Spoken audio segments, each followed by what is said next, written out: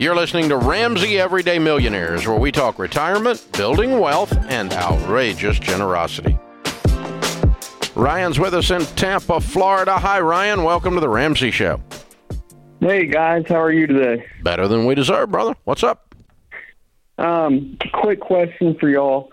My wife and I are recently debt-free except for our house. We paid off about $50,000 in student loans. Way to go. Thank you. We've got about 3 months worth of expenses saved in the emergency fund. We're going to try to get closer to 6 months. But my question is that when is the right time, or when do I really need a financial advisor? We both got Roth 401ks with our company, and I've gone in and selected the funds that look like they've been doing the best over 10 years. Good. So outside of that, when do we really need to get a financial advisor? You got kids? No, not yet. Okay. All right. Well, anytime you're going to do any more investing, you're certainly going to need the one. If you need to do something more than your 401k or different than your 401k, and if you're ready to start 529 for a kiddo, that's why I ask about kiddos, then you can do that. If you want to meet with a SmartVestor Pro now, they'll meet with you, and they'll tell you exactly what's going on, and you may not have a need to purchase a fund from them right now.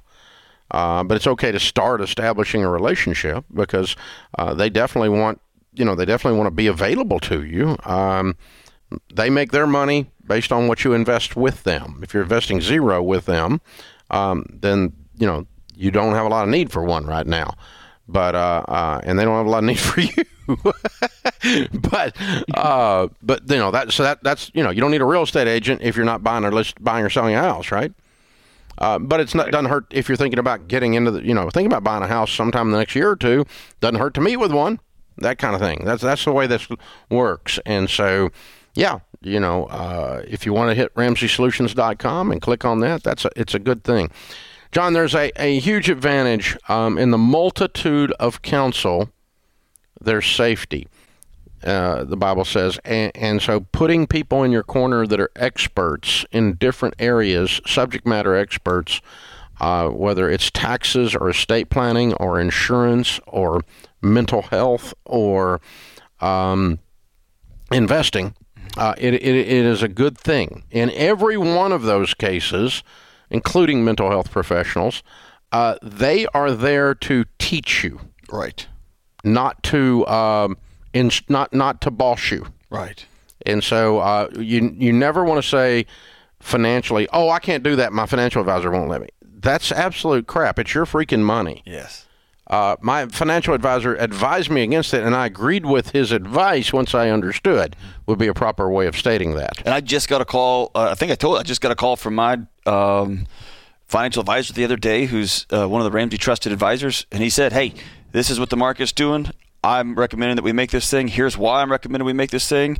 What are your thoughts on this?" And I said, "Well." My response was, "Are you making the same deal on your personal thing?" And he said, "Absolutely, yes." And I said, "I understand why you're doing this. I trust you. I trust this process. So let's do what we're going to do." But there's somebody who all they're doing all day is watching this stuff on my behalf, right? Because I might know the basics. I might understand what's happening. I don't have time to go in, and that's why I hire them, right? So having an expert is so important. Absolutely. Thanks for tuning into Ramsey Everyday Millionaires. To check out all our podcasts, just search Ramsey Network on Apple Podcasts, Spotify, or wherever you listen.